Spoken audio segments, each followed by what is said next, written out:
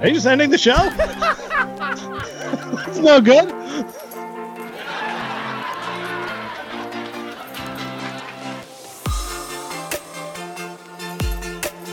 Welcome, everybody, to Court Cousins, episode 56.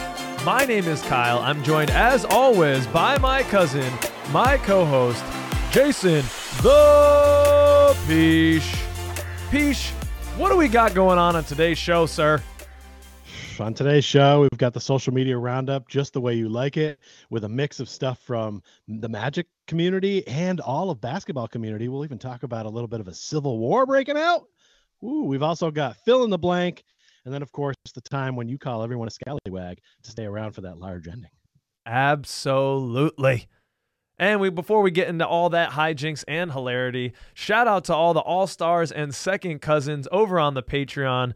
Magic Player History, Bolby the Dawn, Paulo and Franz's Warmth, Andy, Dylan Holden, Drum, Rafael Perez, Breadhead, Matthew Bell, Dan Young, Gloria and Damien, Connor and Yachty. My bad, Yachty. What's up, homie? Hey, we're going to have a much better show today because the writer's strike is over, so we're actually going to do some content now. We've got some material finally. But first, Peach, haven't talked to you in a couple weeks. The show is really coming back to its roots for me. Get to spend some time with my cousin. How are you doing, sir, for the psychological check-in? For the psychological check-in, I've selected this one of Cole celebrating. He's got his finger up in the air. Something good has happened. He's excited about it. No lie, before it is that seasonal depression time for me, but I've been digging in and looking at the positives, and it's been a lot easier to stomach this year because I feel like I'm where I want to be, doing something that's good. Last year, I was there with you and it was good. Right. It was a great situation, but it felt like a holding part, for me a little bit. Like it was kind of not what was up. And I think this week will mark coming up. Will mark 6 months in Dallas for me. And I before that had spent 6 months in Austin, but then turned around and went right back to Boston. It's a long story. I've told it over the course of time, but for me, ever since I moved to Austin in 2020 during the pandemic, and that kind of didn't work out the way I wanted it to, and I had to come back, I just felt like something was missing. That fresh start I had really wanted, I didn't get it. It just didn't feel like I was having it. And I went back to Boston. That didn't work. Went to Connecticut. Things improved greatly for me when I was there, but it still felt like it was like not maybe right. I felt like I was in your life a little bit more, not mine. Yeah. So being able to come back to Texas and plant down and be here for 6 months and be feeling like I'm going nowhere, and that's a good thing. And I mean that in a good way. Like I'm not packing stuff up. I'm pulling stuff out of the boxes for permanent stay. That's great for me, and it just feels good. It feels like I'm getting a little bit of closure on something that started in 2020 very badly, and finally getting that closure in 2023 in a positive way, and in a way that would have been way better than had it worked out in Austin. So sometimes those things that happen in your life, they're there for a reason. They lead you in a different direction. They move you from here to there, and everywhere. And I've been remembering a lot lately as I come up on this 6-month anniversary that do it, and so to anyone else out there, if you're going through some bad times, they could lead you to some better times. So don't fret on it too much. Don't let it weigh you down, because there could always be some more better things coming. And I have something along those lines to talk about later. I think that's going to shock you. It's going to be the hottest take I've probably had on this program in quite a while. So stay tuned for that. How are you feeling for the psychological check-in? Looking stylish. Oh, yeah. So I am glad to hear, first of all, I'm glad to hear you're putting down a peach plant, putting down some roots, a peach growth flower, perhaps, emerging in Dallas. I'd love to see it. Excited to watch the show. He gets it. How am I feeling for the psychological check-in? I have this shot recently from Cole Anthony's Instagram. I don't know what it's from. It's fashion. I think it's fashion, Peach. He's got, a button-up look with a black tie, white button-down shirt on, business up top, and then he's wearing what looks like a kilt or a man skirt beneath. That's the fashion part with some, things going on. So it's very much like a mullet right now, and that's kind of how I'm feeling. It's business up top, party down on the bottom. And that's where I am right now. I'm business for the next few days. I've got school, teaching the youths, but soon I'm going to Phoenix at the end of this week, Thursday, Friday, taking off work. I'll be in Arizona for 4 days for the lady's friend is getting married, and we're making a little vacation out of it. And then I come back and I just have a day and a half of work, and then that second day is my birthday into Thanksgiving. So I have a little bit of business up top that I got to handle, got to teach the youths and all that. But there's a lot of party coming below this. If you could see below this shot, not wearing pants, because that's how close I am to the party. Yeah. I'm wearing a kilt, all right? The guys aren't out. Just like Cole Anthony, I'm wearing a man skirt. That you know what? I dig this. I dig this look. Yeah. I'm in it. I'm in on that. But the problem is if I wore that outside, I'd be scoffed at by society. Right. But he does it, puts the shades on, has got the cool hair, and it's fine. It's cool. But if I did it, I'd be labeled the creep and not allowed to get near school. You ever worn any women's clothing? Just throwing this out there. In public? Or private. I'm into private dish. I'm leaning in for this one. Well, in private, I don't kiss and tell. In public, I don't think so. I don't think so. I wore a skirt. I went to a Rocky Horror Picture Show, and that's kind of one of the things where you'll just like get it and drag a little bit. Threw on a skirt, ended up getting laid, so it worked out there, gentlemen. So don't be afraid to embrace some of the finer things in life, because it might work out for you. You gave that same tip before, but it stands true. My tip is, if somebody ever asks you if you've ever been skinny dipping, you always say, no, I've never been skinny dipping. And guess what? Within the next 15 minutes, you're going to be skinny dipping.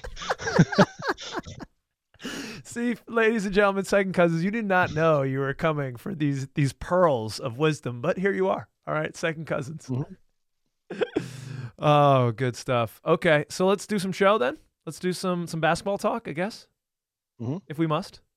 That is the creamy filling of the show. Yeah. Without further ado, let's get to the creamy filling. And no one better to start than with the man, Jay Mysterio. This post is from, I can't read, I just tried to maximize the screen. Ty Knowles. Oh, it's Ty Knowles. Tyler Hahn, 14. Jalen Suggs is different this year. This was taken from when they went down to Mexico. And this luchador, is that correct, Peace? You're the wrestling aficionado. Is this the right thing? Yeah, it's a luchador mask. It's lucha libre is the style. It's just okay. Any mask, Mexican wrestling.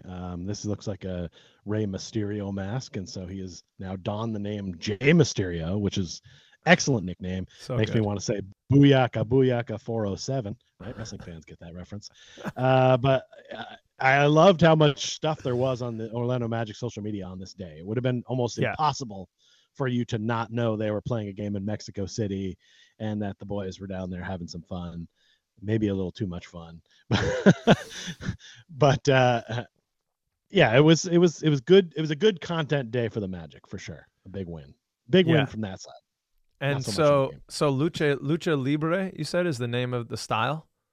Mm-hmm. Libre, I don't no hablo más español, pero yo sé que libre means free, right? Doesn't libre mean free or something like that? Maybe it's a more free style of wrestling, because Jalen Suggs is really taking that on to me, Peach. I don't know what you've seen in the 14 minutes of game action that you've watched, but he is playing. No, I'm just throwing a little bit of shade. That's a different segment, Kyle.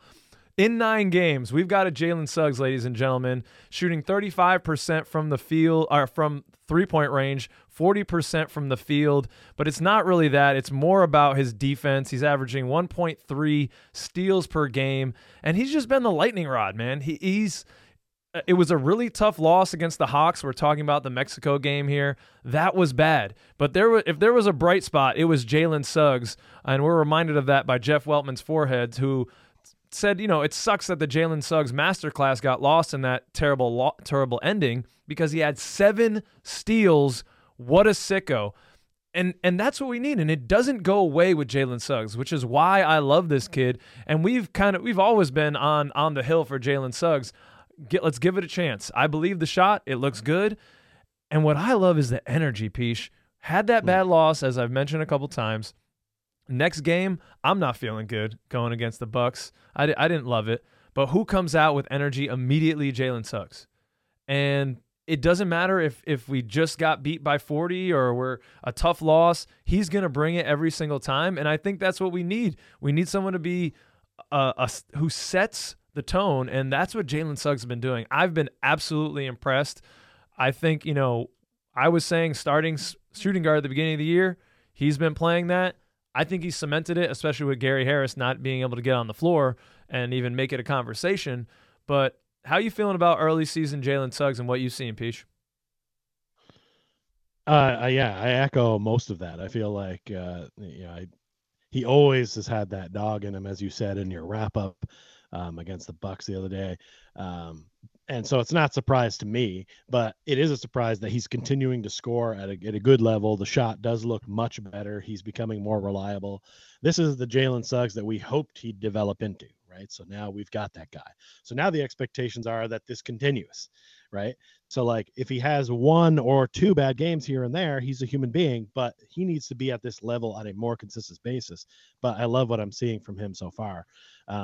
The end of that Hawks game was so disappointing for me. That was the first full game I watched this year, bell to bell, and was just like, first of all, this is the part of the reason I can't stand watching the NBA regular season games.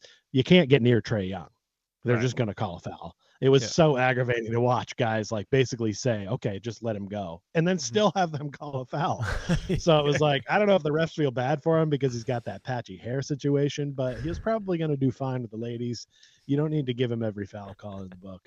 But down the stretch, it just didn't look like we had any way of like manhandling that game. And you heard Paulo talk about it after the Bucks game with his thoughts, where he said, I'm the guy. I need to take that ball. I need to be the guy that makes that shot. And we have lacked that in the past. And it's good that he knows he's got to be that guy. Yeah. Because we could have used that in that game. Somebody to put in, the dagger when we were up. Because that game, they let that get away. I'm not surprised that the Magic came out with fire against the Bucks, who, by the way, without Damian Lillard, are not going to be the same team. Right. But the Bucks have those games where they just sort of they're like, they let down and they lose to a mystery opponent. That's always been the Bucks, no matter how good they are. And this was a combination of missing Dame and having one of those off games. Not that the Magic didn't play well, but at least now when that's happening, they just go take it instead of like toiling in the mid card and then not getting a win that they should have gotten. And which is a reason why, you're 5-4 at this point instead of, 2-8. Right. And another big reason that we're 5-4, we've had some injuries, but the depth has been coming through. Super Goga's been playing solid basketball. Moritz has been playing really good in the wake of Wendell going down. And a guy who's been playing really well since Markelle Fultz has had the meniscus issue in his knee, the tendonitis, in his knee, is Anthony Black. The 6th overall pick, Dante Marchitelli, reminds us here since 96-97, the most consecutive field goals made to start an NBA career was 9 until tonight. Anthony Black broke that record, started a perfect 10 for 10 in his NBA career, now the most for any NBA player in 27 years. Special. You've seen a couple in that Hawks game. He's impressed me on a couple big areas, Peach. This statistic here that, first 10 makes, okay, that doesn't necessarily mean so much, but what it does mean to me is how he takes what the game gives him. He plays within the flow of the game. He's a very intelligent player. He's not trying to do too much, which rookies often either have to do, they're forced to do because of the situation they came into, like kind of we asked too much of Jalen Suggs to start, or they're not ready. They're moving too fast. Either their mind is moving too fast for their feet or the other way around. He's taking what's coming to him, and it's surprising me how willing he is to shoot the three. That has been a really pleasant surprise so far. I was worried about that in Summer League. Watching him live and seeing him pass up open threes, maybe it was more of the wrist. He had a wrist issue during that time. Maybe that was it. Or it could just be his hard work, because I've seen some people posting about, right after games, he's getting up shots when he wasn't playing for a couple hours afterwards. So that's impressive. He has been a special player. He's been a very good player. I'm curious to see how high this kid's ceiling can go, especially if he keeps shooting the three. You know, it's not on the move or anything. It's a set shot. He's not doing a lot off the dribble, but he's taking what's coming to him, and he's not afraid to pull the trigger when he's open, which we need more of that on the Orlando Magic. Peach, what's been your sense so far of what you've seen from the young crazy-haired gentleman? Well, first of all, I think Dante, again, he's on the payroll, so he has to say things like this are special, because I didn't know that this was a fact until this post that you've brought to the show, because it's not like he was 10 for 10 in one game. Right. That was over a series of games. So but your point was exactly where I was going to go with this, where that he's taking what he's comfortable with and what he can make. And I guess it's impressive to see him actually putting the threes up. I need to hope that his ability to make them improves. But he's shooting 50%, Peach. 50% from beyond three. He's raw. Yeah. Okay. Well, I haven't seen that. Or how many is he throwing up? 8? Well, yeah, exactly. It's not a large. We don't have a large sample size to go by for all this stuff. So even like I said, that 10 for 10, that's probably over the course of 3 games, right? Something like that. Yeah, I think so. So I mean, and layups and shit. I mean, is it special? I don't know. It's cool. I'm glad for him. That's a cool fact to have. But he's just a very raw player. But you can see that there's parts there that you're like, all right, there's something here. It gives you the more inkling as to why the Magic went out on a limb, or a conceived limb, and drafted him at number 6, right? You can see that there's pieces there. Obviously, they scouted him enough to know they saw those same pieces and stuff too. I'm glad to see that's translating to the NBA game and not just from his college days. So I'm hopeful that there's potential for him to, at some point become maybe a fringe all-star at some point, maybe 4 or 5 years down the road. Yeah, we like That's it. What I see. I mean, I see our version of a Josh Giddey, a big guard who is creative with the ball. He's a way better defender than Giddey, in my opinion. But he's going to make smart decisions, and that could be a fringe all-star. I wasn't even thinking that high, but I like it. And he's been filling in, unfortunately, in my mind, for a guy that I had really high hopes for coming into the year. I put money on him to win Most Improved Player, and that gentleman is Markelle Fultz. And he's been in and out of the lineup. He did play in that Hawks game, and this moment in the game, Peach, I don't know if it was the same for you. I had an existential crisis in this moment that Welt God brings up. He inserted a video of a play in which Markelle has the ball, kind of tries to get penetration, can't, passes it back out to Paulo, who then again tries to drive. He draws a lot of attention, passes it out to Markelle Fultz, who has 8 feet, I think, between him and Jalen Johnson. He's beyond the arc, something like that. And he dribbles into a contested 18-footer to try to shoot over Jalen Johnson. And Welt God writes, okay, this is a problem. You can't pass up on open threes for a contested 2. Like I said, existential crisis for me. I have been pushing. I have written articles on Orlando Magic Daily. I have said repeatedly on this program, let's, get a contract for Markelle Fultz. This is going to be a breakout year for him. I put money down on him to win Most Improved Player. So I really thought that, this is our guy moving forward. And I thought that because of what we saw in terms of the progression of his shooting towards the end of the year. The shot was a high release, and that high release was moving back to the three-point line. And I thought there was something real there. I thought we might be moving back towards a University of Washington, Markelle Fultz in terms of the shooting. But I think that was a little bit of a pipe dream, or the knee is really more of an issue than he's making it, and that is not allowing him to get a good base with his shot. I hope that's it, potentially, because, man, the scouting report is already out on us. Just clog the paint and force the Magic to shoot. And we can't be passing up shots like this, or else nothing is going to change. Even if you miss it, you got to take it. You got to at least try to make the defense respect you out there. I don't know. Paige, did this stick out to you, this moment? I agree because, as a basketball player, I'm not a great outside shooter, and I have a habit of doing this, right? Mhm. I know that if I'm going to score, my best opportunity is to drive or Yeah. shoot an inside jumper somewhere, around the keys. Yeah.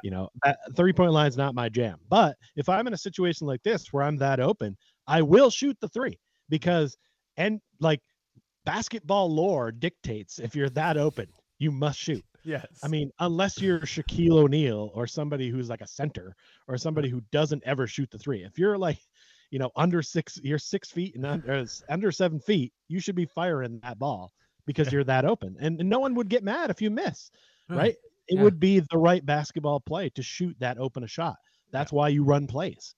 Mhm. The purpose of every play you run is to get someone an open shot. That's it. So to take it and run out of it and run closer to a guy who's been blocking shots all night is not the best move. Like, so yeah, it's concerning that he does that, and I feel like maybe that Markel from Washington days, it could be over. Like this Yeah. could just be who he is now and what he does, and that's tough because when you're seeing the rise of Anthony Black, who might be able to surpass in some of the shooting areas, and once you become a shooting option, now you can drive by guys again, right? Because now Yeah. people have to respect that you're out there. With Markel, they totally are fine giving him that much space because he's either A, not going to shoot it, or B, is going to shoot it and miss. Look, if I was defending us, I'd do the same thing. Yeah. I mean, we've seen a lot of Magic basketball over the last few years. We know what our guys can do and can't do. Other teams know it too. So you got to adjust and adapt. He's got to start shooting that shot. Hopefully they go in, but he has to at least start shooting those shots to demand they space the floor a little better. Because look, on this play, right where this still is, even if he drives into the middle, Franz is pretty open too. Yeah. Yeah. So it's like, if you drive towards Franz's man and kick to Franz, because obviously he's a better 3-point shooter, all right, that's a good second option too. But in this case, it wasn't there. And you know what? It's super weird to look at Markel Fultz without the braids. I don't like the short hair look. I think it's affecting him. I think it's having a Samson-like effect on him. I think he needs a hair back. A Samson-like effect. He's lost his power. He needs to grow it back immediately. You teased it, Peach. I mean, this debate now is, I mean, it's not really I think when Markel Fultz is ready, he's immediately back in the starting lineup just because of how he's a wizard with the basketball. But it's enough to get some chatter in the Magic community, and Orlando Man 407 put together this masterful Photoshop here of Marvel Civil War. It seems Magic fans are having another civil war about the starting point guard of this team. But what say you? Who should start for this team? And it is Anthony Black and Markel Fultz in place of what? That's Iron Man and Captain America? Mhm. I don't know if I saw the film. I think I must have. I don't know if I saw the film. I think Orlando Man is having a little fun here, but this is not unwarranted. And I don't want anyone in the comments, okay, coming at me and saying I'm a negative fan for having the debate and having fun. All right. This is what this team is about this year. Competition. That's how you elevate the team. This is a competition for the starting point guard role, and it's not a problem that we're on here having fun debating it and talking about it with me, a moron with a microphone. And it's unfortunate also because, Peach, I talked about this coming into this season, that there's so much duplicity in their skill sets. They're coming in as seemingly like pass first, just talented, defensive, dribble-minded guards who have a nice inside paint and they're very intellectual players, but the knock on both of them is that they cannot shoot the three. So you can't have them both on the floor at the same time right now, as it seems, and that's why this becomes a competition. If one of them was shooting really well from beyond the arc, hey, we could say maybe both of these guys are starting in the future, or there can be lineups with both of them. But it doesn't open itself up to that because it seems like it's not a possibility right now. Peach, am I overreacting? Am I being a negative Nancy? Do you need to say? Do we need to call out Karen right now? Am I being? You stop it, Kyle. You're being too harsh on these young men. Just only be positive. I think it's still Markel's spot for sure. AB's still young, but Yep. the point you just made is right on. If AB is going to start shooting the three and making it, and I heard somewhere on a podcast that he's shooting 50% this year, then if that's the case, then at some point they're going to be like, well, we got to go with the guy who will actually shoot and sometimes make the shot, right? Because if that's the only real difference in their game, I'm not sure it is right now, but I mean, I think Markel still has a lot more experience and knowledge that will help him out in there, but he does need to eventually add that better shooting prowess in there and become an offensive weapon. If they both aren't, they both can't be out there at the same time. We've done that with units before where we had Chuma Okeke out there and somebody else. And okay, now we can only give the ball to two guys on offense. Like, you need to have a second option because, like you said, this is a competition all throughout our lineup. I'm going to talk about this a little bit later. We're trying to figure out what dudes are guys that are going to be here for a championship run, right? Who are those dudes and where are they going to fit? And it could be that Kel is here, but he's the bench guy. It could be that he's the starter. And that's what we're trying to figure out this season. It's too small a sample right now, especially since he's missed some games. It's been only 9 games. I wouldn't hand the reins to AB quite yet, but he's making a case for himself. That's all you can ask is he gets some time. He plays well enough to make you think about it. That's a good thing. You want that. We want that. We want the guy coming off the bench to be just as hungry and just as talented. And no matter who wins here, as long as they're both suiting up for the Orlando Magic, we all win. Ooh, I love it. I love it. But I do have a couple more points that I want to add, Pish. Such a good closing point. I know it was, but as you were thinking, you made me so many other juicy tidbits came up, and I kind of wanted to summarize how I was feeling about this. All right, do your thing. May I? Yeah, do your thing. We could always edit my point to come in last, I guess. Yeah, I'll do that. Yeah, we'll edit it all together. It'll be a nice happy bow. Put a ribbon on it. I think when I'm looking at this right now, the factors that I'm kind of weighing is what makes Markel so valuable is the veteran savvy that you mentioned. Like, there are times when we're losing games where we need kind of an adult in the room. And we need someone to slow things down. We had so many turnovers in some of those games, especially the couple that Markel was not in, and we really missed him in those. And we needed that kind of that veteran presence. And he is, I think, at this point, a little bit more creative on the ball than Anthony Black. He's able to get to spots that no one else is. Now, on the side for Anthony Black, if you're going to argue why he should be in the lineup maybe right now, it's a couple things. Well, the defense is better. He's willing to shoot the three. We'll see if this is real or make-believe. This percentage, I don't think it's going to stay at 50%. But if he's willing to take it and it goes down once in a while as a set shooter, that's great. And then the other point I've seen that I did want to give a little airtime to, and that's why I couldn't end on your tremendous point and your nice wrap-up, was it puts the ball in Paolo and Franz's hands a lot more because the usage right now of Anthony Black is so much lower than Markel Fultz. And as much as I love Markel Fultz, there is the argument of like, yeah, we want the ball in his hands because he's so creative. He gets people open shots. But on the flip side, there's also, we kind of want Paolo to be creating some stuff. We want Franz to be creating some stuff. We want them to get repetitions at that. And with Anthony Black next to them, he's more complimentary at this point in his career. And it provides a little bit more for that. And I thought that was a valid point that I saw brought up online. Not necessarily my point, but something I wanted to give voice to. And then Cole Anthony's over here like, hey, guys, I'm the one who can actually shoot threes. Yeah, I was going to say the actual best fit might be Cole Anthony. Right. Except for maybe that the other guys are better options on defense. But as far as from an offensive standpoint, you're right. I like Cole in there, and I think that's why he's in a lot closing games, right? Mm-hmm. He's the bucket. Yep. When he's hot, he goes to him. All right. Are you ready for the other NBA teams interlude part aspect of social media roundup, Pish? It's time to go around the league. Here we go. The first one. The first one, if you haven't seen it, just go drop everything you're doing right now. Check out the Hawks post. They caught a little bit of ire for this. the Atlanta Hawks, in trying to hype up the in-season tournament, released an OnlyFans, a Hawks fans, what is it? What would I call it? A parody of sorts, Peach, where in it they have their mascot in a bedroom, just, very tantalizing. And there's a voiceover that says, only Hawks fans know where the real action is. Only Hawks fans know what they really want to see. Only Hawks fans know just where to get it. The all-new NBA in-season tournament.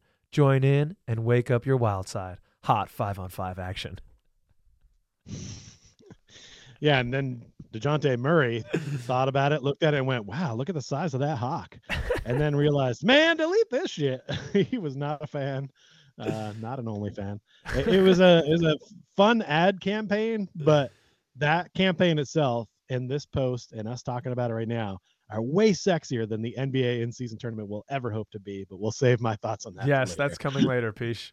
I don't know. Yeah, some people were making a deal out of this. DeJounte Murray, it's not a great look if your players are coming out against it and saying like, hey, this is kind of a distraction. And we've seen this progression of the social media teams for a lot of teams around the league becoming much less buttoned up. It's more what social media kind of is supposed to be, which is very tongue-in-cheek, this alternate space to do things silly. But, I think there is a good argument. You don't know who's following this, tons of kids. Although, would a kids really get the reference? A child probably wouldn't understand the reference. They would know it's kind of lurid and maybe a little salacious, but would they? Anybody who's old enough to have an Instagram knows about it. Like, you know what I mean? Even if you, if you have your own Instagram, yeah, at least know about it. You may not have been, but you'd heard of Playboy before you ever cracked one open as a kid, right? I mean, for sure. No, you're right. And my students tell me how their feed, all their feeds are just inundated with all types of porn adjacent stuff. Not necessarily porn, but there's tons of ads that kids are seeing in middle school, which is just that's the larger issue than maybe the Atlanta Hawks social media team here. Oh, the amount of people that add me on Instagram, my personal Instagram, and then try to chat me up, and then eventually it's just they're leading to their OnlyFans page. I have to pretty much ignore everybody at this point. And Twitter was the same way, where people just try to slide into your DMs. Hey, check this site out. Hey, check that. It's you can block people, but it's you're blocking 6 people a day, and it's just it's a tidal wave. Just start over. Yeah, it's a tidal wave. So maybe we should just. They're trying to do business. I get it, but the kids can't get away from it. So just let's just start them all on porn early on. No, don't do that. That was horrible. Porn has fucked my life up in certain ways. So, but that's a whole different psychological check-in, not for right now. But did you think this was too much? It's good for I know our demo. We're people who watch this show are mostly 25 to 40 or something. So this could be something for us. Maybe, hey, there's the cold open. There it is. We'll film it after. Are you ready for some hot family action right now? Oh, dude, we can be step cousins, dude. Step is huge. Everyone's doing it. This guy gets excited anytime he gets the opportunity to stimulate a nipple.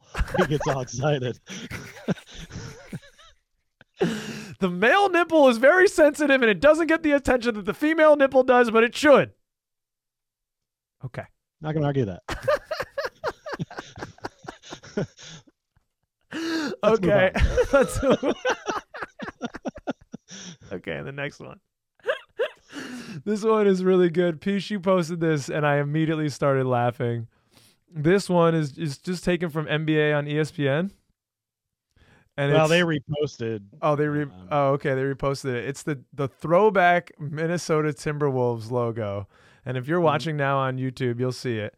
And this guy, Ian Carmel, says, I like the Timberwolves retro logo, but it also looks like it just saw its crush agree to go to prom with a different guy. Nailed it. You can't unsee it. You can't unsee it. Yeah. I mean, I laughed so hard. This was, to be real, this was a toilet find. And I think it may have laughed the shit right out of me. Look at that. Look at that wolf. He's just like, oh, but James, we're supposed to be friends. And he's, oh, You know, like I've made that face, so I guess I identify. And my school colors were green and blue, so this really hits home. Oh shit, dude. A lot of psychological check-ins happening throughout. And ironically, we were the Lakers, which are more common in Minnesota and started in Minnesota. Look at all those connections. Wow.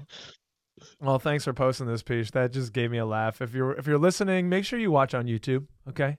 Watch, like, subscribe, all that good stuff. Get this absurd content to more people. I mean, shouldn't this be everywhere? Shouldn't we be famous by now, Peach? Come on, Second Cousins, help us out. We're famous in our parents' houses. Okay, here we go. Another around the league. This one is leading into some in-season tourney talk. It is from the court for the Miami Heat, and I hope that you put this on here to make fun of it, Peach. This is the inside the paint of Miami's new Heat culture court. It's the paint. It is the painted area of the basketball floor court, and it's a whole quote. It has hardest working, best condition, most professional, unselfish, toughest, meanest, nastiest team in the NBA. They must have been in their emotions like Jimmy Butler on Media Day or something. I mean, listen, I've been pretty fortunate through, work or just knowing people. I've been able to go inside some of professional sports locker rooms and see what's in there. This is the kind of stuff that should be inside the locker room. This is up on that wall that's in your locker room. That's the players only area or something. You know what I mean? Like only the trainers and the coaches and the players maybe go in. That's where you write stuff like this. You don't write it on your key. And if you did do something like this, one would have to argue that this probably belongs to the Detroit Pistons of the bad 80s boys and 90s, and this would have fit their mantra at the time. So if it was ever going to be done, it should have been done by the bad boy Pistons, because that's what they were going for, the nastiest team in the NBA.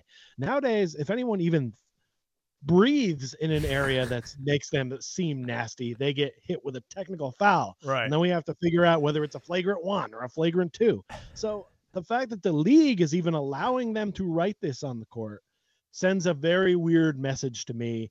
And I think if you're just putting a huge target on yourself, which the Heat don't need to do, especially with such a new team. They lost a lot of that team that went to the finals last year. They're trying to put stuff together down there. Like, I don't know. I just don't. This doesn't belong in the paint of an NBA court. I don't care what your Heat culture message is. That stays in the locker room. That stays with the team there. Shouldn't be written out there. And the NBA shouldn't have allowed them to write something like that on the court when you're trying to cut down on the fighting and the scrapping and all of the shit talking. So why let them write this in the key? Yeah, it seems a little thirsty to me, Peach. It seems a little bit like an overzealous dating profile. Like, you don't need to say it if you are it. You're not over there on Hinge or whatever it is, your preference. And I'm like, I'm cool. No, I'm really cool. Like, hang out with me. I've got a really nice penis. I've got, money. I'm great. Trust me. It's like, yeah, that's fucking desperate, man. If you have it, you got it. If you got it, just it'll exude from you. You don't need to fucking tell everybody about it. Mm-hmm. Don't talk about it. Be about it. Right. You know what I mean? Like, just do it with your play. And if this is written in your locker room and this comes out in a story, right? Like that you're living up to what you wrote on the story of the wall inside, then it's way better than when you write it on the key and our first round exit in the playoffs. I hope Paolo Banchero just yams on somebody and flexes on him, like on this quote, and then we can get a nice aerial shot of it or something. That would make my day. That's why you don't want to put that bullseye on yourself, but the Heat will learn. We'll see.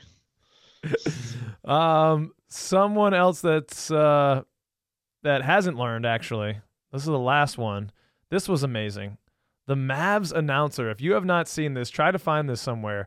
Just absolutely, his name is Brian Damaris, went in on James Harden after I think the Mavs dismantled the Clippers, and you could tell this was pent up for a while. And he said it, so articulately, just laid out, just used James Harden, just said facts, just said the factual timeline of James Harden's career, and the absurdity that is his request and was his request from Philadelphia to leave because they didn't appreciate him and he didn't have enough control.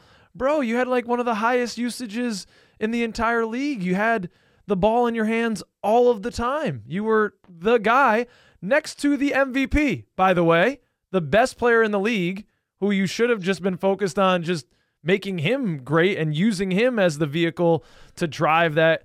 It was beautiful. He hit on like, you wanted Dwight Howard, you got Dwight Howard, you chased him out. You wanted Chris Paul, you chased him out. You wanted to go to the Nets, play with Kevin Durant, Kyrie Irving. You fucked that up. You got traded then to Philadelphia to reunite with your long lost love and Daryl Morey, and then you fucked that up, and then you hate him now, and now but you know who I blame for this, Peach?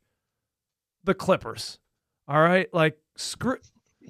Ballmer, he loves his team, and this is getting him this. It's too much passion. It's too much overzealousness now, and it's gotten him to a bad spot. This isn't gonna work, man. Why do you need? We say we have a freaking log jam at the guard position, and we have a bunch of guys who are still developing.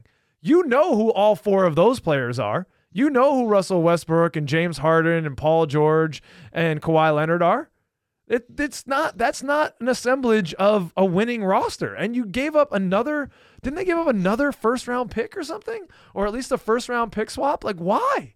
Why do you know he's just going to want to be out next year? Thank you, Brian Damaris. Thank you so much. Much love, sir. Yeah, I've probably recommended people check things out a time or two on this show. Mm-hmm. This is a must-see. If you have not seen this or heard his exact rant all the way through, because of the articulation and because he doesn't have the freedom to swear, you could tell. But this was he wanted to swear. If he could have, he would have. Yeah, he would have. Yeah, exactly.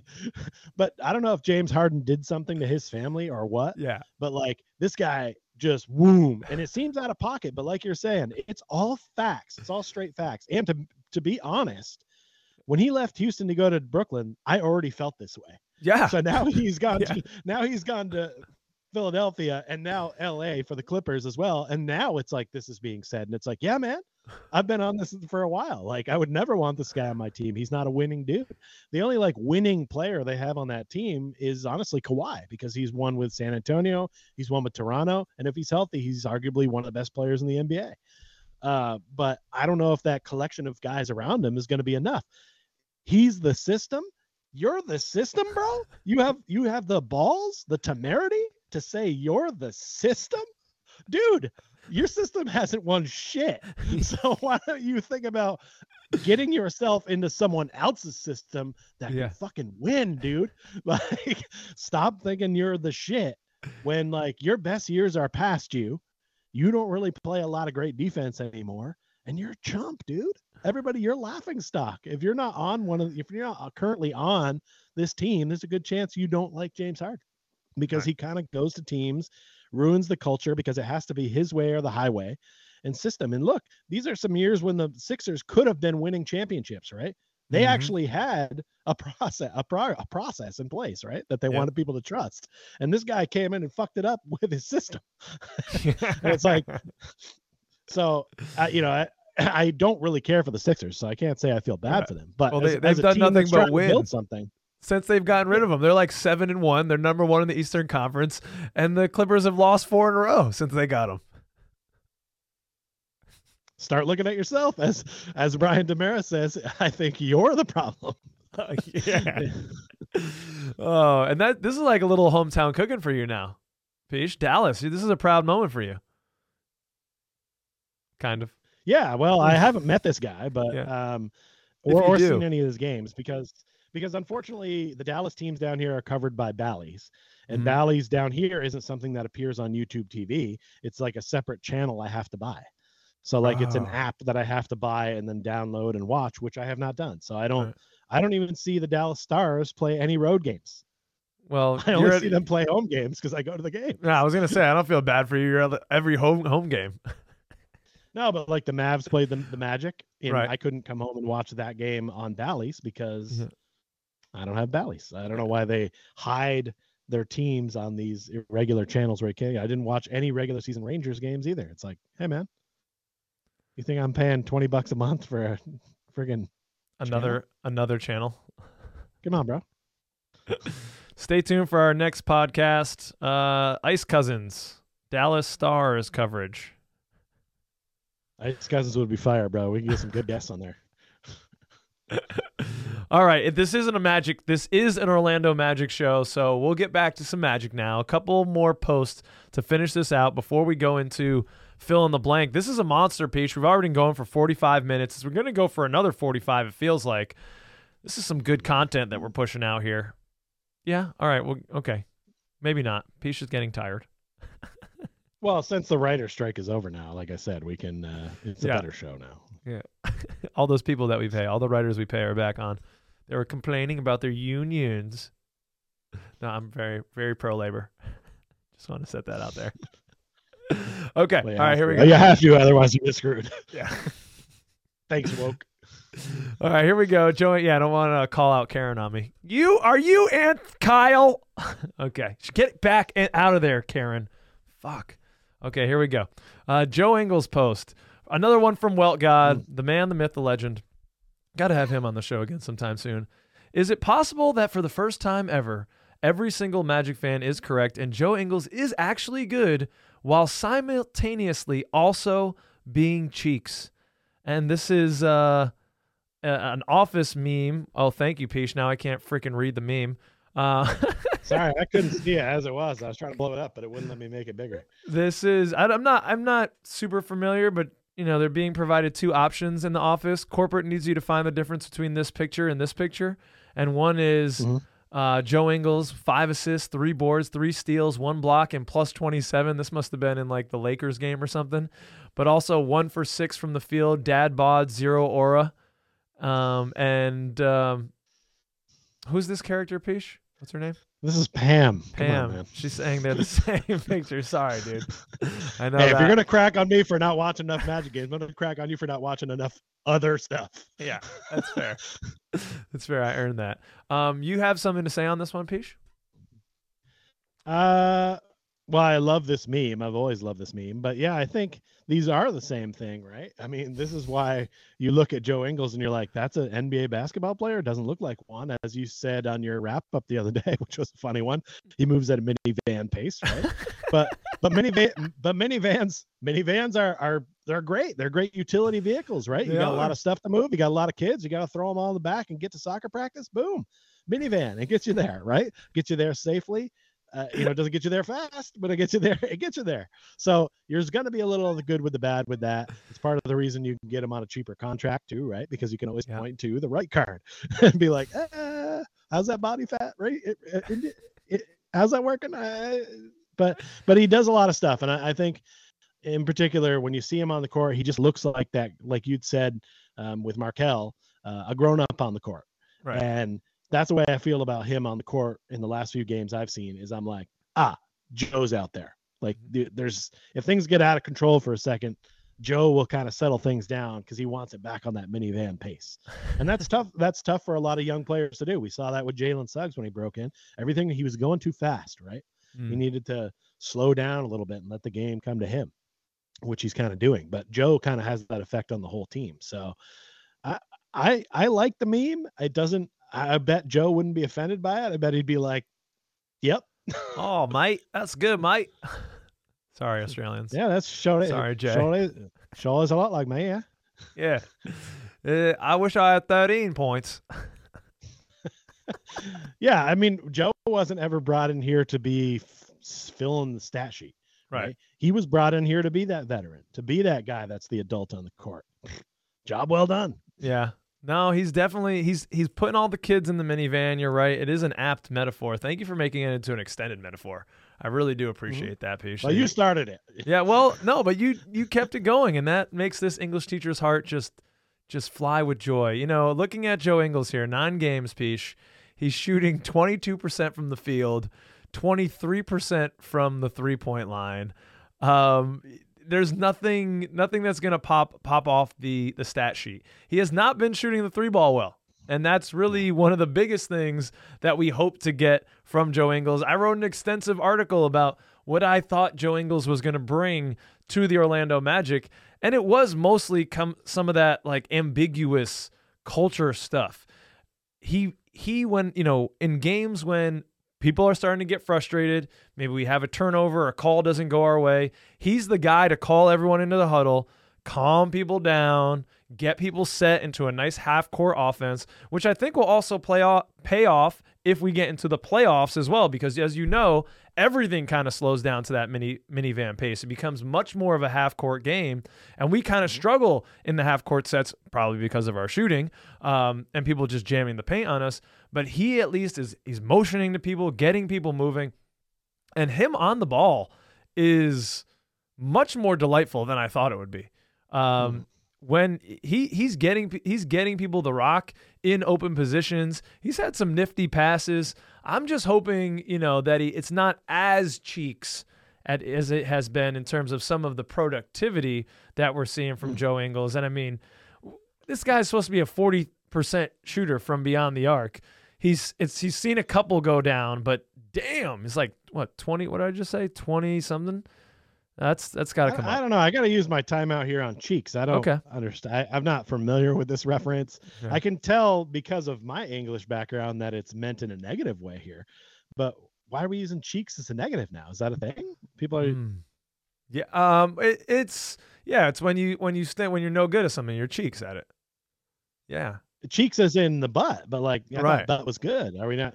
Do we not like big butts anymore? Are we lying about it? What's going on? It's a context thing, because you can say, "Oh, I'm getting some cheeks." I'm about to go clap some cheeks over here, and that's a very positive connotation. Okay, that I've heard. Right. So yeah, that makes sense to me.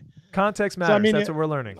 I guess. If you're gonna go, just say something's ass or say something's butt, and it sounds a little more like the negative than cheeks sounds positive. You got to clap the cheeks. You got to. Yeah. I don't know. To me, I'm not familiar with that one, but that's right. We should have a MAGA perspective. Make ass great again. Like, we don't want ass to ever go into a negative space.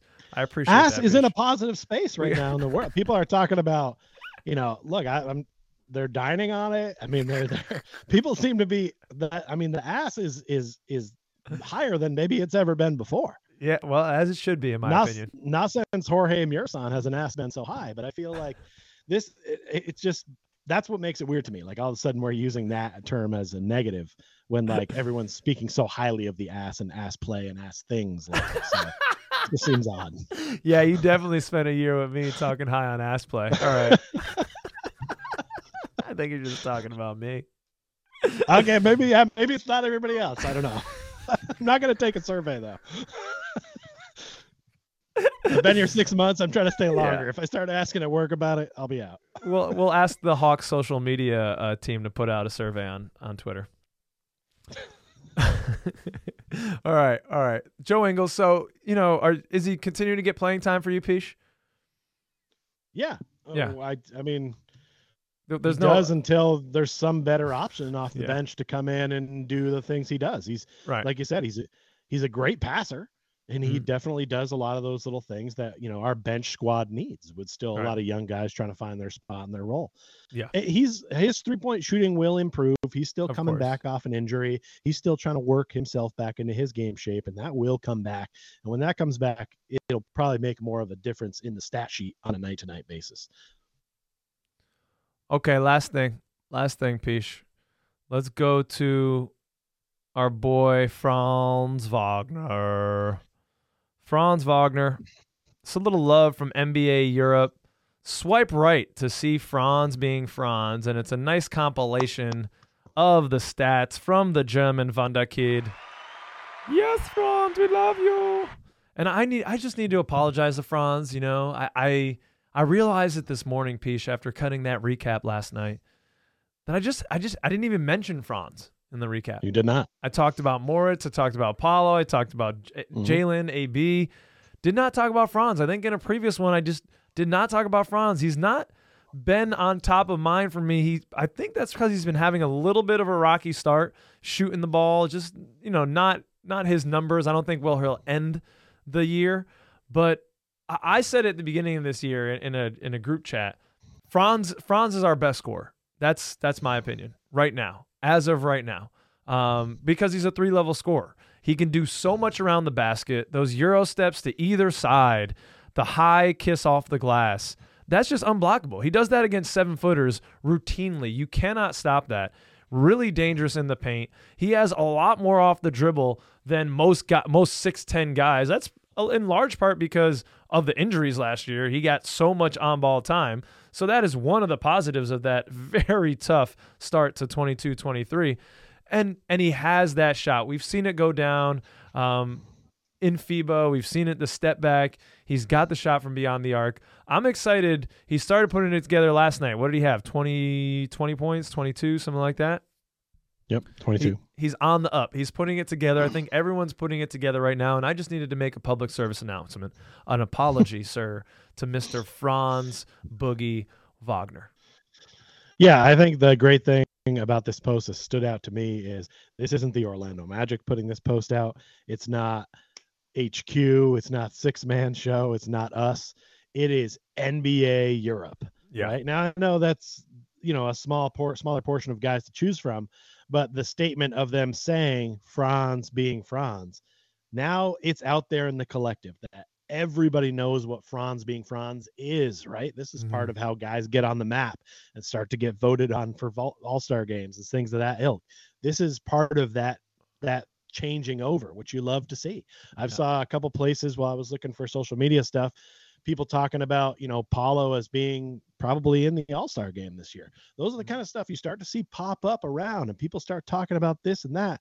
And you start to realize that, yes, this is the respect that's coming. And I'll tell you what, you're not mentioning of him in a way is sort of respect, because Franz is just being Franz and you're just like status quo, right? Well, thank you for spinning that in my direction. I appreciate that. Yeah, well, that's the way I feel about it. Sometimes you don't appreciate the guys that are balling out, the Paulos and the Franzes, as much because you expect them to drop 20 and 10 a game, right? And then so you focus on wow, Moritz came in, he had 19 points. That's amazing. Yeah. Because that is the thing that kind of you don't always have that's bumping you over the top. But don't forget to shed some love on our team. And I'll tell you this right now, I didn't know how I was going to wedge this in the show, but I'm wedging it in here. There was a security guard working for us the other day covering Stars practice, and we started talking about hoop. Yeah. And I was excited to talk hoop with him for a second. And he was talking about the Mavericks, how they won a game the other night against the Orlando Magic. But then he said, those guys aren't any good. And I said, whoa, sir, you better step back because you don't know what you're talking about right now. He's like, well, what do they got on their team? Bull. And I was like, I walked away. I'm like, this guy thinks bulls. I had to come back because I had to educate for work. Yeah. I'm at work. Okay. Yeah. But, so I came back, and then I was just like, Bull is not even on the Magic anymore. He's on the Suns, and he sits on their bench and does nothing. And he's like, oh, really? And I'm like, yeah, that means you've only seen highlights of the Orlando Magic because he would make a couple highlights a game that were weird, and you thought he was a good player, but he stinks. He has no effort, and he doesn't have the ability. If he had the skill, if he had the drive, then he'd be Victor Wembanyama. I know I heard Shaq talking about that a while back, but he does have that skill set. He just doesn't seem to have any drive or care to improve or work on his game or actually do things correctly. But that's who he was. So please do not think Bull's on the Magic anymore. And look, I tend to lean a little casual myself, but I know who's on what team. And to think Bull was a factor, if that's the only name that he came out with from the Orlando Magic, I'm pissed. No. But he's obviously not the target demo. He's casualing way hard than you would ever desire to casual there, Pish. He may have brought me out of the casual cave, my guy. You're like, hold on, I need to correct all this. That's hilarious. Lean casual. All right. Well, that is the social media roundup. Thank you, everyone, for your interesting and insightful or just downright funny posts about our beloved Orlando Magic. Some people, out there, we much appreciate people giving us the @court_cousins on either Instagram or Twitter. It makes our job easier. You heard Peach saying he was trying to dig. Some people added us early in the week after the last show. Keep doing that because we need to see this stuff. We need to get it on the show. So maybe we'll end up. If you hit us up, we greatly appreciate it. Make our job easier. Thank you. All right, I'm not on the X Twitter anymore, so I don't get anything from there. You're completely off? I'm done with it. It's been such a better world for me not being on there. And I know I'd had some friends who'd also done the same thing. Yeah. And I just feel like for my mental space, it's just good to not be on there. Like That's what you I gotta do, kind of man. miss it for content stuff for the show. I like to be able to pull up a tweet from time to time, but Yeah. it's I get stuck in there and then I start arguing with people and shit, and it's just a road I don't need to go down. So I don't. Well, that's good. Hey, know your boundaries. That's another. There's so many pearls throughout this damn show. Yeah, I gotta keep social media off my phone. I just do it on the computer Dora. Yeah. Team isn't the only one that just got back from Mexico City. Your boy is bilingual. No, I'm sorry, I'm not at all. Try to be. Did you go to Mexico City? Well, that's where the game was. Oh, yeah. I sprinkled a little Spanish earlier in the show. I brought up Computadora right now. I want people to know I'm worldly. All right, I'm cultured. Right. I know things. Right. Yeah. That's why they keep coming back. You've been overseas and then you come back and tell everybody it's actually pronounced croissant. You're that guy. Yeah, I'm the pretentious asshole. All right, here we go. I'm also an English teacher, so I'm rubbing my hands in excitement over this one, Peach.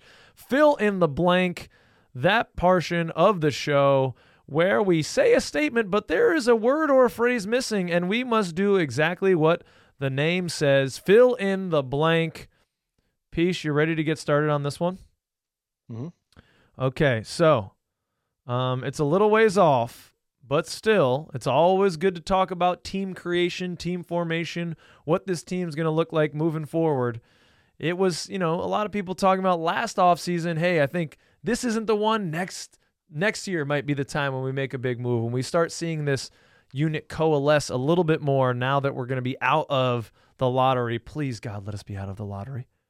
So, the first fill in the blank of today's show is, Peach, the most tradable guy not named Jonathan Isaac before the deadline is blank.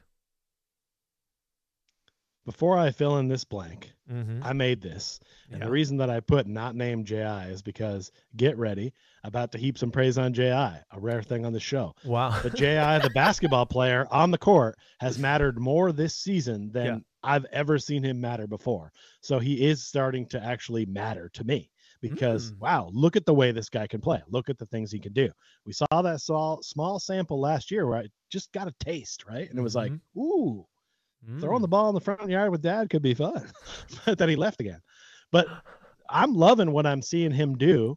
And it's the big man shit that we've needed. And his defensive play is kind of reminded me of another guy, except for he's tall enough to actually block the shots and do the things that this guy can't do. So my most tradable guy, not named J.I. before the deadline, is Wendell Carter Jr. No. And hear me out. No. Hear me out. Because I know this is probably what I'm referencing when I'm saying hot take. Here, now we have just reserved ourselves to looking at our staff and being like, oh, we got Wendell there. We're good. We got Markelle at point guard. We're good. But at some points, you need to take a look and see where are places we could make an upgrade, right? Where are places we can make an upgrade? And Wendell's got that beautiful contract, right? That's an awesome contract. A lot of teams would love that. But I would love a player that stays on the court more often and that can deliver on a more regular basis. Wendell, he goes out there. He's solid, right? He's solid. Very but good. Is he going to jump into that upper echelon that will pop us into the finals conversation in 3 or 4 years? Will he? I don't know. Maybe. Will he be on the court enough? I don't know. I'm not saying J.I. is an adequate replacement. I was going to say, no missed more games than him. You're using J.I. to make this point?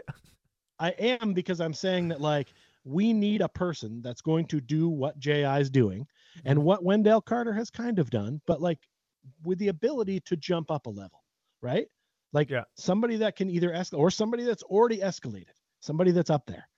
And if we're looking for a piece that other teams might want, they would want that kind of production out of that position. And so Wendell might be that piece that we need to upgrade that piece to be a finals championship contender, in my mind. I don't think he's the starting guy on an NBA finals team right now from what I've seen.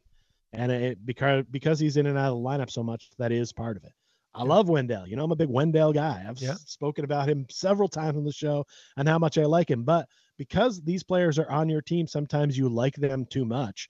Like when everybody liked Vucevic or when everybody liked Fournier, it's like, hey, yeah, they're nice guys. They're cool. They're the best players on our team. That's great. But is this team going to win anything with these guys? And at some point you have to start to realize, who are those dudes, right? Who steps up in the clutch? Who steps up when we're playing somebody other than the Chicago Bulls?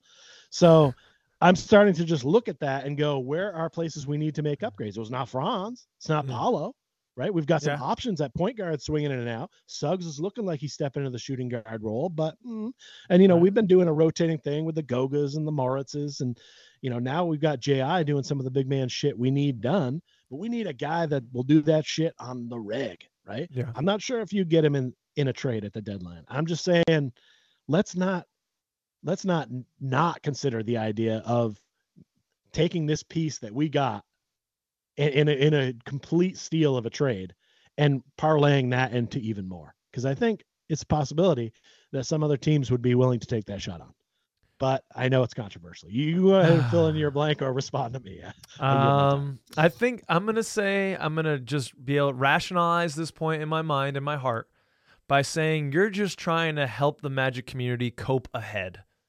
Because ahead on the road, we are going to have to come in contact with the reality that one of these players that we love will not be on the team. And it's going to be because of a contract fitting situation or a play style or an upgrade, whatever it may be. And you're just trying to get my heart, my poor ginger heart, ready for the breaking that could occur. And I appreciate you making me reflect on that piece. So thank you for helping me cope ahead. I'm assuming that we're already ruling out guys like Caleb Houston and Chuma Okeke and Gary Harris for this. We've been trading Gary Harris for like 4 years, so I don't think he's ever going to get traded. Kevon, like those types of guys. I'm going to stick with rotational guys who are playing, or, you know, I guess, you know, Gary Harris is a rotational guy. I would say that as my easy answer. But if I'm going to go with the hot take, I'll go back to the Civil War, and I'll say Markelle Fultz. Okay. Ooh, I'll say Markelle Fultz. Now, it's not very tradable because he becomes a free agent, a restricted free agent at the end of this year. So you'd have to agree to some type of sign and trade, which would just be, again, heartbreaking. But we're coping forward, and we're trying to think about where the next level of this team is. So please don't, you know, devour me in the comments, ladies and gentlemen, by saying I hate any of these players. I'm trying to think about, you know, there's got to be some give at some point here. And just like we talked about earlier in the show, there's a lot of duplication between the skill sets of Anthony Black and Markelle Fultz. And, you know, well, if you're forcing my hand and fill in the blank, I have to do it, ladies and gentlemen. I can't not do it. So maybe that. It's most tradable guy not named J.I. I mean, it's one of those things where you're building a team, right? And like, if you've ever done this in the video games, you'll be like, oh, I want to take a really crappy team and see if I can make them into a championship contender. You probably don't win it the first year, but you try to get some guys on your teams that are 70s overall, 75s, right? Then by year 2, you're like, I got to get some guys that are in the 80s, right? You keep always trying to make your team better. And there's 2 ways your team gets better.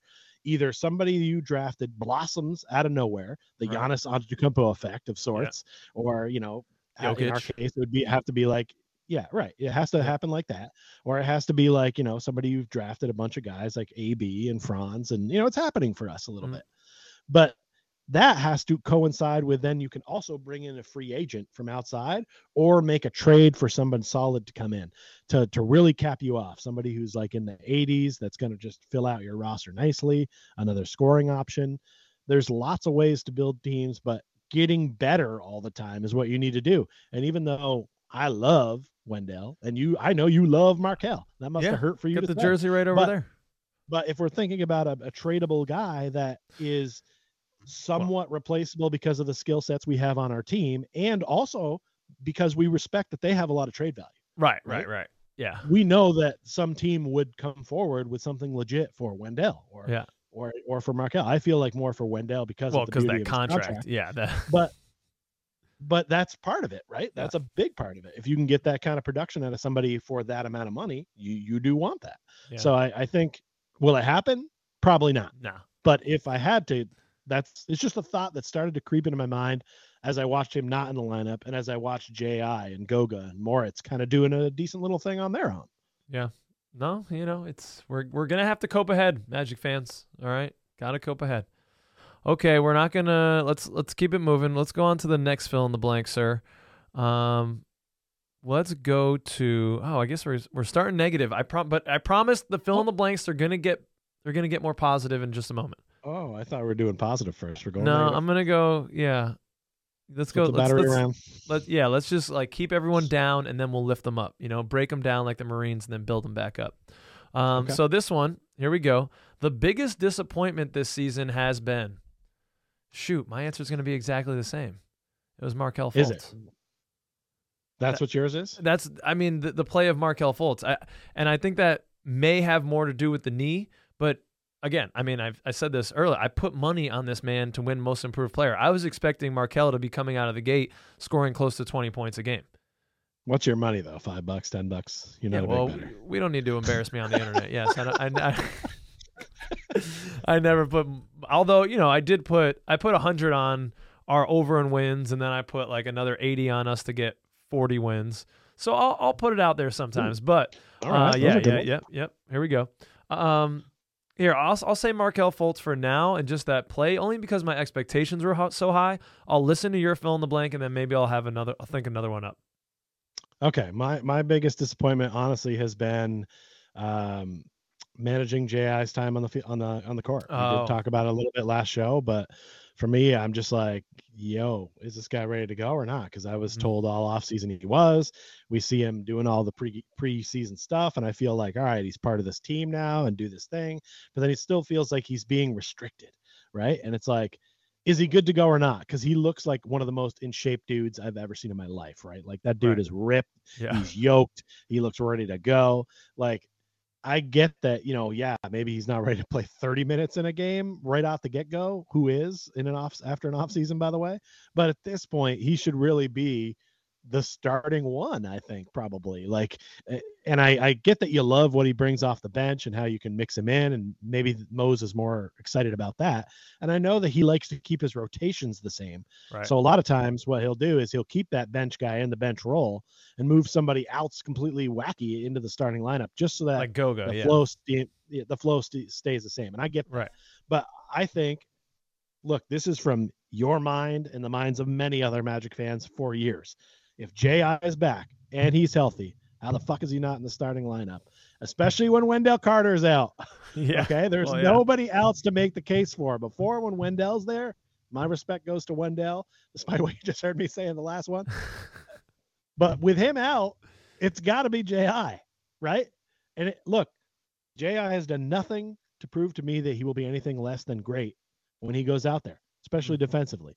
Offensively, it's coming along, but he's added the three-point shot. He's doing some other things. He's rebounding like a mother. I just want more of it, right? I want to see if this guy is good to go, because at some point when that trade deadline comes around, if he's playing amazing like he's been playing, well then, Wendell feels a little more expendable, right? But if he's not, then ship him out, because we've got to make a decision on him at some point this year that would tie up a lot of money. So we need to see a bigger size of what he can do. And if he can't give you 28 minutes a night, we don't want that. Yeah. So let's get him out. Let's see what he can do, right? Like at some point when you're fixing something, right, you fix it up. At some point you just put it back out there and you go, all right, you a little bit fingers crossed, right? You just kind of hope it keeps working. But if it doesn't, then you need to buy a new one, right? Yeah. So let's have that mindset and see what he can do. Let him be out there. Don't just put it in sporadically and take it out and baby it forever. I mean, let this scrum man play. Yeah, he's not a collectible. We're not. Yeah, right. We don't have to put it back in the package. Like, let's go. Let's see what he's got. This is what he's paid to do, is play basketball. He hasn't been able to do it for so long, and now apparently he's healthy and he's still kind of being held back, and that's frustrating because I was kind of told in the offseason that wasn't going to happen anymore. Yeah, I think you're persuading me that my biggest disappointment this season has been the Groundhog Day injury bug. Like, we're not even 9 games in, and we have Wendell with a broken finger. We've got our starting point guard, again, Markelle Fultz, out with tendonitis in the knee. Gary Harris is out with what I don't even is it his groin. It's just we've already got a few guys, 3 of our probably 10 rotational players who are now out, and that's a bummer. And I think it plays though in it does lead into this a little bit counterintuitively, maybe a little bit of a paradox of sorts. Blank has been a positive surprise this season, and I'll say the play of Anthony Black, of Goga Batadze has been the positive surprise this season, of Moritz Wagner. These guys that are being called on to do more, and so maybe the depth has been the positive.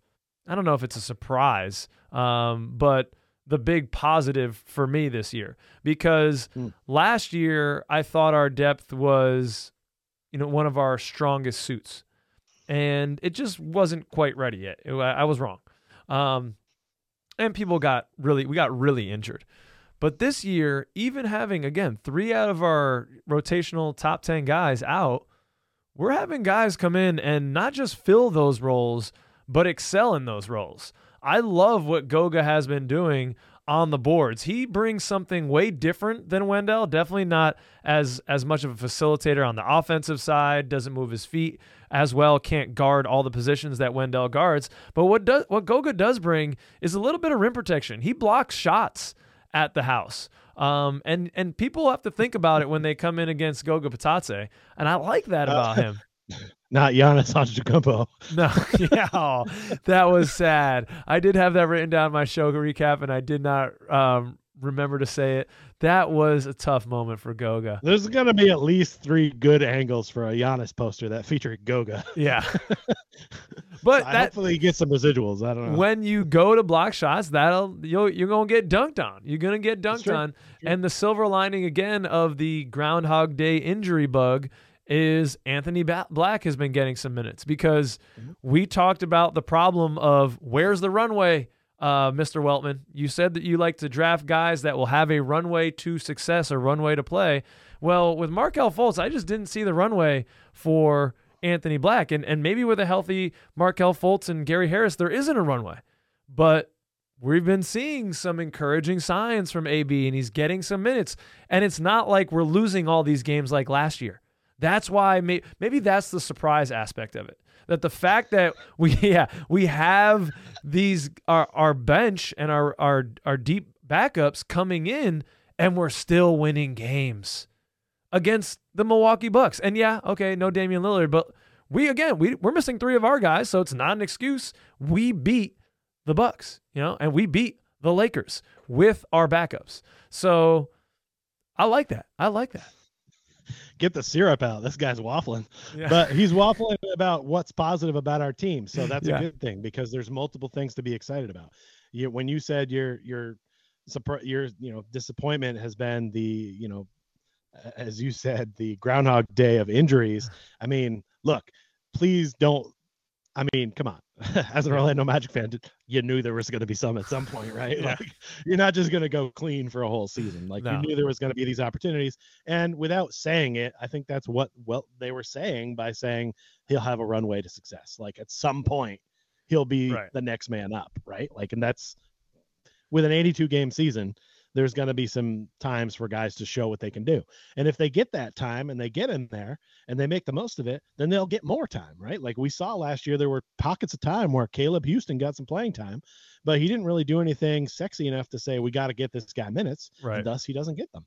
Same thing over the past years with like Chuma and other guys. Like we had to play these guys at some point, but if you didn't earn it, now when we got more guys there that are better, we fling them into the lineup. So I never really worried about him having that runway. I always knew he'd find a way to get in there. I just didn't know he'd make the most of it when he's there. So far, so good. Not blowing my socks off, but good. My biggest positive surprise this season, we talked about it earlier, but it is the answer to this for my blank. It's Jalen Suggs. There's a lot of pressure on him as being that high draft pick. He had some injury issues. He's been in and out of the lineup, right? This is his prove it season. This is where he says, I'm in the starting lineup. This is the chance, like I just said, this is his chance to prove he can be the starting shooting guard for the Orlando Magic. And he's kind of making the most of it. Now, he's had some rocky shooting games, but like for the most part, he's showing what he's capable of doing. And that's awesome.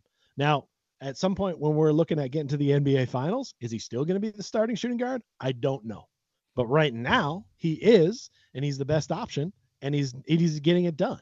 So I didn't know it would be done on his good days. I didn't know it would be done this well. Mhm. And on his bad days, I feel like that's, about the peak of his bad days. Like, he's still a factor on defense. Right. He's still going around. He's still taking open shots. They're just not falling. So, like, he's not doing bad things even when the stats aren't really in his favor. So for me, it's got to be Jalen Suggs because, like I said, we have the stars, we have the Paulo, we have the Franz. We know they're going to deliver. They're going to be there. We needed somebody else to step up. Yep. And so far, it's been him. I love it. I love that, Pish. All right, last one. It's about that time. The Orlando Magic start their journey in the in-season tournament on Tuesday in Brooklyn. I don't think I'm going to make it, man. I'm going old man. All right, so Pish is already tipping his hat as to how he's going to go on this one. The in-season tournament has me feeling intrigued.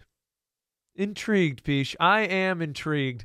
I'm so intrigued that I was on the ESPN app and I was looking at the season standings and I saw there was a new tab there for the in-season tournament. And I clicked on that little thing and I looked at, the games have started, in what groups, who's leading what group. It wasn't just a different way to dice up the teams in the different groups, which are different from the conferences and the division, or different from the divisions, not the conferences. And I'm intrigued. I've only watched I think maybe one other NBA in-season tournament game, but I'm excited for the Magic to get into it. We've got the new courts; they're interesting. We'll see. I do not know if this is going to matter to the casual NBA fan, but I think a sicko like myself is just happy to have, I don't know, maybe another reason, a little bit more oomph in these regular season games. I don't think I don't think it matters to the players. Like I don't think they give a shit because they're prime athletes. They're gonna try their best every single game, but I don't know. Pish, you were yawning. How are you going to fill in this blank? I have a feeling you're coming the opposite way from me. He's got the glasses on. I think this is going to be the most different we've ever been on something right here. But like I said, I think you tried to throw that in there early because you wanted to make sure this leans casual, as you know I do. This is annoying to me. That's all I'm saying is I'm annoyed by this. Every time somebody brings this up, I'm annoyed. I'm annoyed looking at some of the team's courts, like too bright. I don't know what the fuck is going on there. I'm all for like trying to make a fun court. Yeah. But some people's courts, there was one that was like this weird aqua blue that was kind of hard to see on TV. Maybe it was better in person. I don't know, but it just didn't come across well on TV. This thing is such a fucking waste of time, dude. Like what you just said, I'm so blown away that that's your take on it. Because if anybody cares about this, it is the players. Fans shouldn't give a shit about this. Because why would we give a shit about it? It counts like a regular season game. Yeah. So cool, status quo. We still want our team to win, right? I hope the Magic win this thing, but I do. Because that means we won all the games, and that counts towards our regular season championship, which matters. Yeah. Whereas this doesn't, because it's for a trophy we haven't seen except for in the middle of these courts, right? It's not like it has some lineage that's insane or whatever. It's just some made up trophy. And it matters to the players because they all get a $500,000 bonus if they win. So they're the only ones that would give a fuck, right? Yeah. But if you're one of those guys making millions, this doesn't put a dent in your pocket. It matters most to the guys that sit on the end of the bench that don't make a shit ton of money, like Kevon Harris or Caleb Houston, who probably won't play in those games. So I don't think it works as an extra motivator unless the guys on the team really go, we got to get those guys that extra $500,000, right? Like, I mean, we're watching the rich get richer. It doesn't really do anything for me as a fan. I don't give a fuck about this thing. I just want our team to win games because it counts towards us where we stand in the playoffs and shit. Yeah. So I just think trying to make it a bigger deal than it is just the NBA trying to pump a little bit of interest into the regular season. And look, MLB does 162 games, right? And it's too many games and it's a pain in the ass. But every once in a while they mix in a Field of Dreams game or they play a game somewhere funny, and it's kind of like, ooh. And in the NHL masters this by playing outdoor games, Yeah. right? Like in stadiums or like at Lake Tahoe, and it like adds a little fun in the middle of the season, and that's what the NBA should be doing. One time there was an NCAA game on an aircraft carrier that was fucking boss. Yeah. The NBA needs to do some shit like that. I know they've experimented with outdoor games and they've had some trouble with it, but I'm saying there's a way you could make this. There's a way you could break up the regular season with something a little more fun than pretending these regular season games count for something more than they do. Because we as a fan should not give a fuck about it. And I wish everybody would stop talking about it. And I wish this thing will just get swept under the rug. And hopefully 4 or 5 years from now, we look back at this and laugh, because I think it's bullshit. I like your points better than mine. I'm trying over here, man. I'm just trying. I'm trying to get excited. All right. I think it adds a little bit more oomph, but your points, yeah, you're right, Peach. It would be cooler if they did the alternate locations. And I heard on, I think it was like an NBA Ringer show, Raja Bell was talking about if this truly became, they've based this on the international soccer play, where there's like the English Premier League, but then if you're in the top 4 of that league, you play in the Champions League, and there's various cup competitions happening. Sure. Well, Orlando City won the version of that, right? Right. Recently? Something like that. Yeah. Something. Well, yeah. It was like North American teams, and Right. just like, so it was like all Mexico, South. Yeah. It's the same idea, though. Right. So if it became more international like that, if you gave me it, the thing is, right now it'd probably just be NBA teams beating the crap out of other international teams, or if you add some G League teams in there, like what if we did something like that? You're not into that. Here's another way I think you could make this same idea a little fun, right? Yeah. You pick an alternate location, like, okay, I'm just going to say Jacksonville, Florida, right? No team plays out of Jacksonville. Right. And that's where the game between the Hawks and the Magic takes place, right? Like just in Jacksonville. And maybe it's just a site where the 4 teams go and they play their games, back to back. Yeah. On one day. Boom, boom, boom. They play, and then they switch them, and they play the other 2 teams like, a day or 2 later. So It's sort of like they go to a location and play a couple games in a different locale, somewhere kind of in between all of them, sort of like the college basketball, like, regional championship. Right. Just mixing it up by doing something different other than changing the court, which, by the way, doesn't actually matter. It's not like the 3-point line is closer. It's just that the court is different color, everybody. Like, let's not, I love stuff changing color. I'm all about that. But like, let's not pretend that matters a lot, because it doesn't. Yeah, no, that's fair. I think it's just to give other cities that don't have an NBA team a little taste. Like if that happened in Hartford, I'd be going batshit crazy.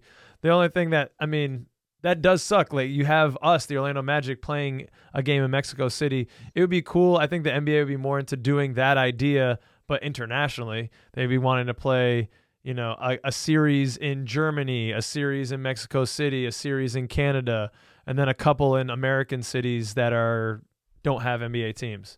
I don't like that, but I like it better than what's kicking up now. Yeah. Like that, because that checks a couple of boxes. It checks them trying to get all their international shit in, and this in-season tournament. Like, do it together. The Magic played the Hawks on a random Wednesday in Mexico City. Unless you're a fan of either one of those teams, did you really even fucking know? Like, they just didn't really sell that much.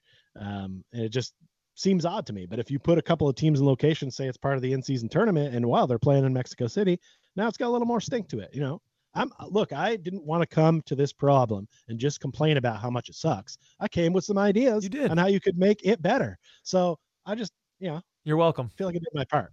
And by the way, you can like it if you want to like it. I heard what you said, and that's totally fine. And I've seen, I've gotten in a lot of, I'm glad I'm not on Twitter for this conversation, by the way, because it would not stop. But I've done it a little bit on Instagram with some people, and a lot of people agree with me. I've heard some points the other way. I'm like, hey, if it makes you happy and you feel good and you love this in-season tournament, do your thing. I just think it's a fucking waste of time. Duly noted. All right. That's a great cut-up segment, by the way. That one's gonna get a lot of views, a lot of thumbs up, a lot of conversation in the comments. People talking about what they like, what they don't like. Yeah. That was fill in the blank. We're heading into the large ending, but before we do, another shout out to the All-Stars and Second Cousins over on the Patreon. Magic Player History, Bolby the Dawn, Paulo and Franz's Warmth, Andy, Dylan Holden, Drum, Rafael Perez, Breadhead, Matthew Bell, Dan Young, Gloria and Damien, Connor, and Yachty. We did take a little... Booyaka! 407. Yes. Is that a Rey Mysterio thing? He does booyaka? Yeah, and then he says 619 because he's from San Diego, so that's their area code. So I just put in the Orlando area code there for you. I get it. We have somebody can make a video of that, put it together, put Jay Mysterio videos. I'd like to see that. Okay, let's do it. Thank you everyone for the support over on the Patreon. We've taken a step back. I'm kind of rethinking the interaction there, but we really do appreciate it. There's things we want to do. Every month we have over $100 in just expenses just to keep the show running with the technology that we're using. And we want to do some fun stuff. When we go down, Court Cousins night is happening again. We'll look out for that. It's a little tease of the announcement. That's going to cost some money. We want to put some things into that, make that a really awesome fan experience.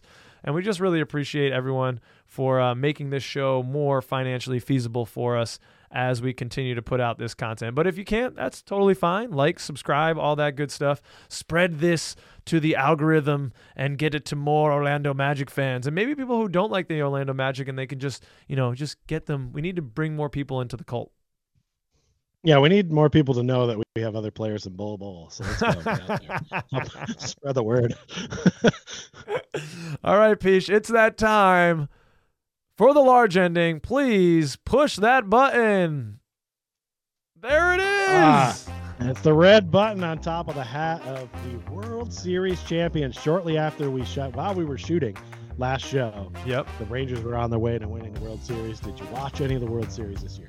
Not a moment. I watched some of the Braves series, but not a moment of the Rangers.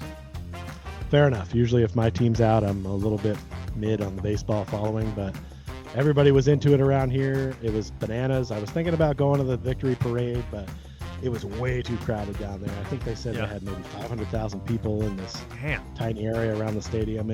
It looked ridiculously lit, though, and everybody was stoked about it. It's a great way it's great to be in a city when they win a championship because everybody's in a good mood. I was wearing this hat around for a while, and then people pulling up to you in traffic and just kind of like they want to talk to you or a thumbs up or hitting the horn. The mania was real, and it was cool to be a part of it here. But hopefully we can get a Stanley Cup championship here this year. That'd be better. If the Magic win, we're going down for the parade. Yeah, can we do that? I think so. Yeah, I think that could be planned out. Usually they give you enough. Yeah. I don't have to get home to feed my horses or something. So I look forward to championship parade. So all right. I've been avoiding going to them for a long time. I lived in Boston when the Red Sox win one. I was there for a couple there. Patriots ones. Yeah. But I'd like to go to one, but I want it to be my team. I want to be really you want to celebrate. You wants to be for you. Yeah. I want to throw confetti and throw beers and just have a good old time. Oh, man, we would have a shit show down there. That'd be a good time with all the second cousins. All right, Peach, Monday Night Football. You suggested this one for you. So I assume that the Broncos are playing the Bills this Monday. Is that right? The Broncos are playing the Bills in the Piche Bowl. Yeah. So who are you supporting while you're sitting and watching it, and who you think is going to win? Well, the Broncos have always been my number one team, and the Bills have always been 1A. And I say 1A because they are not a two-tier team. I care about them both almost equally. But usually when they play in the Piche Bowl, I kind of think to myself, who needs this win more? Who's going somewhere? Yeah. And the Broncos aren't going there. Despite their win over the Chiefs, I still think that they're not going anywhere. Yeah. So I think Bills need the win more. So I will just kind of be rooting for a good game. Hopefully no one gets injured. Right. Yay sports, that kind of mode. But I think the Bills need it more. So I'll be pulling a little for the Bills. Also because I don't like Russell Wilson. And I don't want him to succeed. I want him out of Denver. So. All right. Well. Bills Mafia. Let's go. Paulo is turning 21 today as we record this. That's why I'm rocking the 5 today. And getting my sip on out of his special collector's cup. Oh, wow. He was talking about with Marcatelli in the interview after the game about what he was going to be up to. Kind of pleaded the fifth and ran off. Yeah, that's smart move. I'm thinking to myself, I wonder what Kyle did on his 21st birthday. Do you remember? What do you know about it? I don't. It was a while ago, man. It's been a while for. I'm 30, about to be 36. I do not remember what I did on my 21st birthday, and I mean, it wasn't anything crazy because I've been drinking for a few years at that point, probably 5 or 6 years. I'd already been drinking, so it wasn't like, oh, I can drink now. It wasn't. I didn't have that kind of moment to it, and I probably got really drunk, which is another reason I don't remember it. Do you remember yours? You have a much better memory than I. I do. I don't. Nothing. I do remember my boss gave me my first legal 6-pack. Of Heineken, which I don't like, but I will still have one once in a while in his honor because he's passed away. Okay. But yeah, I think it was during the week, so it was like I got those. Probably had a couple at home, but didn't really tear it up on the actual day because I had to get up early for it. I think I made up for it on the weekend. Yeah. Again, that was a time where I'm already drinking around and stuff. Yeah. I know I went out, that's for sure, because it's the first time you can drink legally in bars. Right. Back then you could smoke in bars. It was a scene, man. And so I know we did it out in the bar. So. All right. So in the meantime, until we record episode 57, we're going to have my birthday, another birthday, and Thanksgiving. So what is your Turkey Day staple? What are you going to be cooking up, Peach? Is there something that you must have on Turkey Day? Well, there's stuff, the basics, the staples. Yeah. Okay. I'm going to go off the board with this one because you asked me the same question last year. Okay. And I'm going to say my Turkey Day staple is watching football. Yeah. Okay. And this year, I'm going to watch football from in the stadium when you've got the Commanders, don't call them Redskins, and the Dallas Cowboys. I got a ticket. I'm excited to spend my holiday that way. If I can't get in on the family and food aspect, at least I've got the football there in person. I'm looking forward to it. It's going to be a lot of fun. Damn, I'm upset that I'm not going, but I'm going to go over February break. I have to get down there. That's awesome. Cowboys will be out by then. No, they're not. We're playing well. We're about to destroy the Giants tonight. All right. You're next, Peach. Go for it. All right. So that week that I just spoke of, going to that game on Thursday, the Stars have 3 home games that week. That'll be 4 events in 7 days, 6 days actually, for me. What's the most events you've ever attended in a week? I mean, that's bonkers. I feel like you might throw on like going to a ballet or a play on there. I'll allow it. You're talking about entertainment. You're talking about entertainment. Talking about entertainment. You got tickets and stuff. Boom, boom, boom. You know, it usually happens when you're on a vacation or something like that. I mean, we did a few things when we were in Orlando. We had about 3-4 things in that week because we went to the Solar Bears game, a couple match games. Right. No, I mean, it's tough, man. We've had some awesome times. I think that's the one I can, again, you ask me all these questions that involve memory, and you know I don't have a good memory, so you're an asshole for that. I don't really... what I've learned about myself is that I remember moments and I remember feelings. I'm a feeling guy. So I don't remember things. I remember how I felt at certain times. Okay. And when people recall experiences or interactions with me, I can remember them based on how they made me feel, but it's tough for me to remember some of the events that occurred. Okay, fair enough. You know what? There's no wrong answer to these questions, so you're safe. I don't know. I guess we went to going into like Brooklyn. I got a crazy December. I'm going to Cirque du Soleil. I'm going to the Magic at the Nets December 2nd. The next weekend, I'm coming in seeing Wicked. The next weekend, I'm coming in seeing Cirque du Soleil. I got a crazy at the end, December 30th, I'm going to Westchester to see the Osceola Magic take on the Westchester Knicks. So that's not all in 1 week, but it's a bunch in the month. I'm also, the day after Christmas, going down to Washington, D.C. to see the Magic take on the Wizards. So that's 5 or 6 events in a month. I don't know about, in a week, but that's going to be a solid month. Now, fair enough. Peach, one thing that I miss very much about you being here in Connecticut is our joyful voyages. And going to the card store, getting some boxes, getting some packs, and ripping some cards. You going to be chasing any basketball this year? We're getting close to the time when the 23, 24 packs are going to start coming out yet. Are you going to be ripping anything?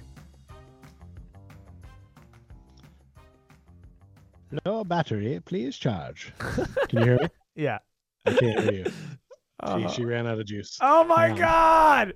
No, dude. Can't hear you. I can't hear you. We're so close. Oh, that one's dead too. All right. Well, it's been great. I love you very much, Court Cousins. I'm going to be opening some basketball cards. I think that's a great way to end the show. We hope to see you soon, everyone. We'll see you in 2 weeks for episode 57. We'll say thanks for coming for Peach, and peace out, Second Cousins. Are you just ending the show? It's no good.